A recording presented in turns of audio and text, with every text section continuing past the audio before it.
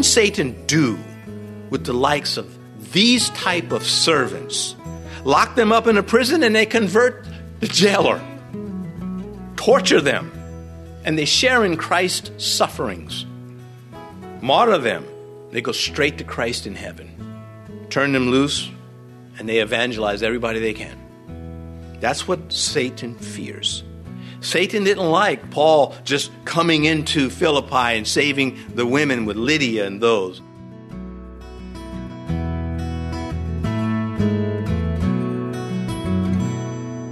This is Cross Reference Radio with our pastor and teacher, Rick Gaston.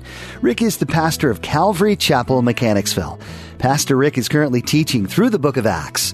Please stay with us after today's message to hear more information about Cross Reference Radio, specifically how you can get a free copy of this teaching. Today, Pastor Rick will continue his message called What Hell Feared in Acts chapter 16. You can't flame all the time, but you can burn all the time. You can burn hot for Christ. Job did it. The whole time he suffered, he still burned for God. And that's why when Job says, though he slays me, I will trust in him. Job is very realistic. If it's not God laying this on me, then who else could it be? A profound statement on the sovereignty of God. And instead of saying, well, he is that sovereign and he's letting this happen to me, I reject him. That is not what he did. He stood up to those boys that accused him of all sorts of things with their poorly thought out, short-sighted doctrine. Anyway, coming back to this, God has made salvation so simple. As I mentioned, Romans 10, 9 and 10. It's just a simple step. And of course, humans come along and they complicate it. Now, it can't be that simple. You have to do this, you have to do that. They may not verbalize it, but oftentimes they're practicing it. Romans 10, 9 and 10, if you confess with your mouth the Lord Jesus and believe in your heart that God raised him from the dead, you will be saved. For with the heart one believes unto righteousness, and with the mouth confession is made unto salvation. This is not lightweight stuff. When you are born again, you appreciate it. But we're born again to get others to appreciate it. And I'd like to stir you any chance I can to have a burden to reach lost souls. It starts with prayer. Well, straight to the point, just a step of faith out of the darkness, not into the darkness. It's into the light of Christ. And these Christians, they marched into Philippi, sounding the note of hope, because that's what the world needs. Hope for lost souls. They don't believe it, many of them. And there's going to be those you have to knock the dust off your feet and keep going. But there'll be others that will be saved. A holy God, the holy God, cared enough for sinners of all type to make a way for them to come in heaven. And you can have your place setting in heaven at the king's banquet table, or you can go to hell. It's your choice. It's your choice. Should I fluff that up? Should I make it sound like hell really ain't that bad and you'll do okay? That would be crazy. I'm not going to do something like that. Here, these men, they believed, Paul and Silas. They were beaten by others for preaching that they believed. They were more than conquerors. And he says here, and you will be saved. No doubt in their voice, no hesitation. No, well, you should be saved. Straight out, you will be saved. That's what the world wants. They don't want more questions. They want Christians to be excited about their faith. Why should anybody be excited about your testimony and you're not excited? That thrill, we talk about the Christmas songs, the thrill of the coming of Christ. Well, we should have that all the time. Anyway, this is the great answer that Christ has committed to every believer. Believe on the Lord and you will be saved. Everyone can have that confidence. Now, had God said, well, you need to pay your way into heaven, then the poor would have been eliminated immediately. It would not have been the good news. Had God said, earn your way into heaven, what about so many handicapped people who cannot earn, the sick? They would be doomed. But he said, believe, and anybody can believe. Anybody can believe. And maybe we need to point that out to people. Maybe we should say to them, anybody can believe. Or anybody can go to hell. What do you say? It says, you and your household. Now, there are some that want to make that all complicated. It is certain that those in the jailer's family will also be saved if they believe. That's all it means. You'll be saved if you believe. So will the people in your house. So will the people down at the marketplace, down at the garage, down at the chariot wheel making shop. Anybody who believes will be saved. It's not, well, you got to be such and such a weight or such and such a height or such and such a country. Gospel doesn't factor any of that in. What it factors in is that you believe. Romans 1. Now, Paul, when he writes the Roman letter, he's writing to believers that have been around a while, and he's been around a while, and yet the basics are still a priority. The majors are the majors. And he says, I'm not ashamed of the gospel of Christ, and which makes you say, are you? Then he says, for it is the power of God to salvation for everyone who believes and is ready to take a beating for it too. You could add that, right? All who believe. Noah, he believed, and so did 7 of his family members along with him. All who believed. Lot believed, as clumsy as he was in his faith, and so did 4 minus 1 of his family members. Others were lost. His wife believed for a while, and with longing eyes she cast a glance at Sodom in disobedience to the instructions, and she perished. And Jesus later said, remember Lot's wife? You think this is a joke? Remember Lot's wife. Verse 32. Then they spoke the word of the Lord to him and to all who were in the house. It's not enough to believe, is it? Why is that? Because Satan's going to come along and try to pluck up the seeds. That's why. You can say, I believe. Then what? If there's no word of God there, if there's no discipleship there, if there's nothing else, what's going to happen to that soul? It's like just an abandoned child. And they gave those people what they never had before, God's word. Granted, in America, we don't have it this easy. We can't just say, believe in the Lord Jesus Christ all the time and you will be saved, because we've got to remove so much filthy rubbish that has cluttered up that aisle that leads to salvation. That stream has been polluted and clogged. And so you've got to take trash away. You've got to say to a person, no, Christianity is not what you think it is, that you heard, that you got somewhere else. The Christianity is what the Bible says. Well, those Christians, Christ is not calling you to follow Christians. He's calling you to follow him. And the Christians who follow him, those you can follow also, so long as they are following Christ. And again, we can differ, and many churches differ on how God does this or that, but many of them all agree together who the Lord is. And that is a major point. And so they gave him what he never had, which was, they gave them, Paul and Silas, gave the jailer and his household what they did not have, God's word. How many houses are out there that have Bibles in them and can't even find them or never open them? Can't tell if it's upside down or not when they do open it. Because the carnal man cannot receive the things of the Spirit of God, for they are foolishness to him. And we're supposed to help him out. Teach him what the Word of God is. Not the wisdom of the world or supposedly creative human ideas about creation and life and destiny, human guessing, but the Word of God. What can Satan do with the likes of these type of servants? Lock them up in a prison and they convert the jailer. Torture them. And they share in Christ's sufferings. Martyr them. They go straight to Christ in heaven. Turn them loose and they evangelize everybody they can. That's what Satan fears. Satan didn't like Paul just coming into Philippi and saving the women with Lydia and those. He didn't like that they were going around casting out demons, so he retaliates. He strikes back because he feared these men. And he loses. Satan does. He says, and your household, Paul was after everyone. He didn't say, believe in the Lord Jesus Christ, have a nice day. Believe in the Lord Jesus Christ and you will be saved. And there are other people that Christ is after too. And let's begin in your house. And let's not stop there. And Paul was saying everyone in your house will be saved if they believe. it would be quite obnoxious to suggest that they would be saved whether they believed or not, because then it goes against everything Paul was preaching. You have to ask that question. It's precluded, that question. Verse 33, and he took them the same hour of the night and washed their stripes, and immediately he and all his family were baptized. Yeah, because they all believed. That's why. There's no way Paul was going to baptize somebody if they didn't believe. I mentioned again the third time the temperament of this man. He's going to kill himself, he stops. He's trembling before them, he stops. He brings them home and he cares for their wounds and he feeds them. He's a man of action. This is the touch of salvation, and it is instant. It's showing up in his life. He didn't say, thank you, I'm saved. Now get back in the jail.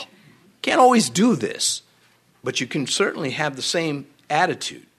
The first time he touched these men was when he shackled them to the stocks. The last time, barring a departing embrace when Paul left the city, the next time we read of him touching them, he's caring for their wounds. Wounds, I bear in my body the marks of Christ, Paul wrote to the Galatians already. And here he has more marks on his body for Christ. This is amazing grace. And immediately he and all his family were baptized. Just what hell was fearing. Hell feared that these men would go and make converts, rescue them from condemnation, conversion by those burdened for lost souls. The Antichrist, throughout the ages, despised this. And why? What did Jesus ever do to anybody to make them despise him? The activity of Jesus Christ drives them mad. Well, we shrug our shoulders at that and get on with our business. In the days of Charles Spurgeon, the late 1800s, a great preacher of the gospel in London, there was another great preacher there too named Joseph Parker. And Joseph Parker said, we are not saved by making promises to God. We are saved by believing God's promises to us. So simple. So true. And we see it illustrated throughout the New Testament. Verse 34, now when he had brought them into his house, he set food before them, and he rejoiced, having believed in God with all his household. See the intensity of this character? You can do a character study on the Philippian jailer. And he brought them into his house. These are criminals in the eyes of the courts of Philippi. That will change in a moment, but right now it has not changed officially. He feeds them. Better than that gruel they might have been getting in jail. But here he is rejoicing, not letting that go. He's doing stuff. He said, oh man, I just love the Lord. Thank you so much. Praise God. You can hear these outbursts of praise to God, and as they're talking, you think Paul and Barnabas are not just eating, and no, they're not talking anymore. They're teaching. They're discipling. They don't have a lot of time. And well, at the moment, they probably think they're going to stay there. They're going to leave Luke there. And having believed in God with all his household. And Luke is careful to stress this. If this man can believe, if his family can also believe, then what's the problem of others? So the man cared for them, rejoiced in his newfound faith. When Paul writes the Philippian letter, years later, and it comes to Philippi, he is very likely in the congregation, years later, when the letter to the Philippians is read aloud in the service. When that letter arrives and it is delivered from the pulpit, he's likely in that congregation, he and his family. And they would sit there as that letter was being read. The man who laid loving hands on the man who saved him. It was a very personal note, was it not? I don't think it ever faded. There were those alive in those days that could have protested this if it did. Paul and Silas, question, was it worth it? Was it worth the beating? Timothy, Luke, Titus, you saw your friends being abused by the government. What do you think now about God's handiwork in using the beatings to save a soul, a whole family in this case? We're not told their ages. It's irrelevant. It was to Luke, to the Holy Spirit, and it should be to us. Paul would live and serve to go through worse things. What? You mean this isn't the only beating? I mean, he had others already. Here's another one. Philippians chapter 3. that I may know him in the power of his resurrection and the fellowship of his sufferings, being conformed to his death. Not transformed or conformed to the world, but transformed in Christ, conformed to the death of Christ, if by any means I may attain to the resurrection of the dead. Listen, good preaching is probably higher than what we can attain. But without that good preaching, we wouldn't attain the things we get. I remember hearing sermons and just being on fire afterwards. Well, I was preaching the sermons, of course. I mean, sitting in the pews. I mean, I could remember, man, I couldn't wait to leave church so I could share the gospel. And I'd say, boy, the next day I go to work, I'm going to bring this story up from the Bible. And I would, if God would give me the chance, and he often did. Well, anyway, Paul and Silas, it was worth it. The jailer and his household would have heard and even got a copy of that Philippian letter, remembering that they were witnesses when Paul wrote that, when Paul says, if by any means I may attain to the resurrection from the dead, when Paul wrote in that Philippian letter that the fellowship of his sufferings being conformed to his death, they would have been able to say, yep, that man was doing it. He practiced what he is preaching. He would remember how Paul saved his life, do yourself no harm. He would remember how Paul saved his soul, believe on the Lord Jesus Christ, you will be saved. You know, if anyone lines up against Christ and God's word and you join them, hell awaits you both. Not just the one that suckered you in, but you too, if you are foolish enough to drink that Kool-Aid. Exodus 32, this is talk about siding with Christ. This is when Moses comes down and finds, well, I'll let the story tell itself, 25 to 28, Exodus 32. Now, when Moses saw the people were unrestrained, for Aaron had not restrained them, to their shame among their enemies, then Moses stood in the entrance of the camp and said, whoever is on the Lord's side, come to me. And the sons of Levi gathered themselves together to him. And he said to them, thus says Yahweh, God of Israel, let every man put his sword on his side, and go in and out from the entrance to entrance throughout the camp, and let every man kill his brother, and every man his companion, and every man his neighbor. Now that part is the law, not Christians. That 27th verse, we don't put our swords on to go kill people, but we put the word of God on to kill what the devil has done, and that is lie. And he continues, so the sons of Levi did according to the word of Moses, and about 3,000 men of the people fell that day. It was totally under the law. It was just. It was an execution of judgment. But the part that I'm bringing out is those Levites sided with Moses. And you young Christians, as you're still in school maybe, or just entering the workforce or another level of school, of education, you better side with Christ. You better not let them sucker you away. You better understand the devil is not a rookie. He is not new at this stuff. He knows how to twist you up. But you're not defenseless. You have enough weapons in your bag to teach him a nasty lesson, to stay away from you. And you have no excuse. You've been raised in the house of God. And if it irritates people around you that you remain loyal to Christ, let them be irritated as you are used by God in search to save more people. That is defiant misery. Whatever in life is not pleasant, you're preaching Christ anyway. In verse 35, and when it was day, the magistrate sent the officers, saying, let those men go. So the keeper of the prison reported these words to Paul, saying, the magistrates have sent to you to let you go. Now, therefore, depart and go in peace. Now, he's just a messenger. He's saved. He's with them. He's just delivering the message. Verse 37, but Paul said, they have beaten us openly, uncondemned Romans, and have thrown us into prison. And now, do they put us out secretly? No, indeed. Let them come themselves and get us out. This is not pride. This is not like we're too, you got to learn. It's none of that.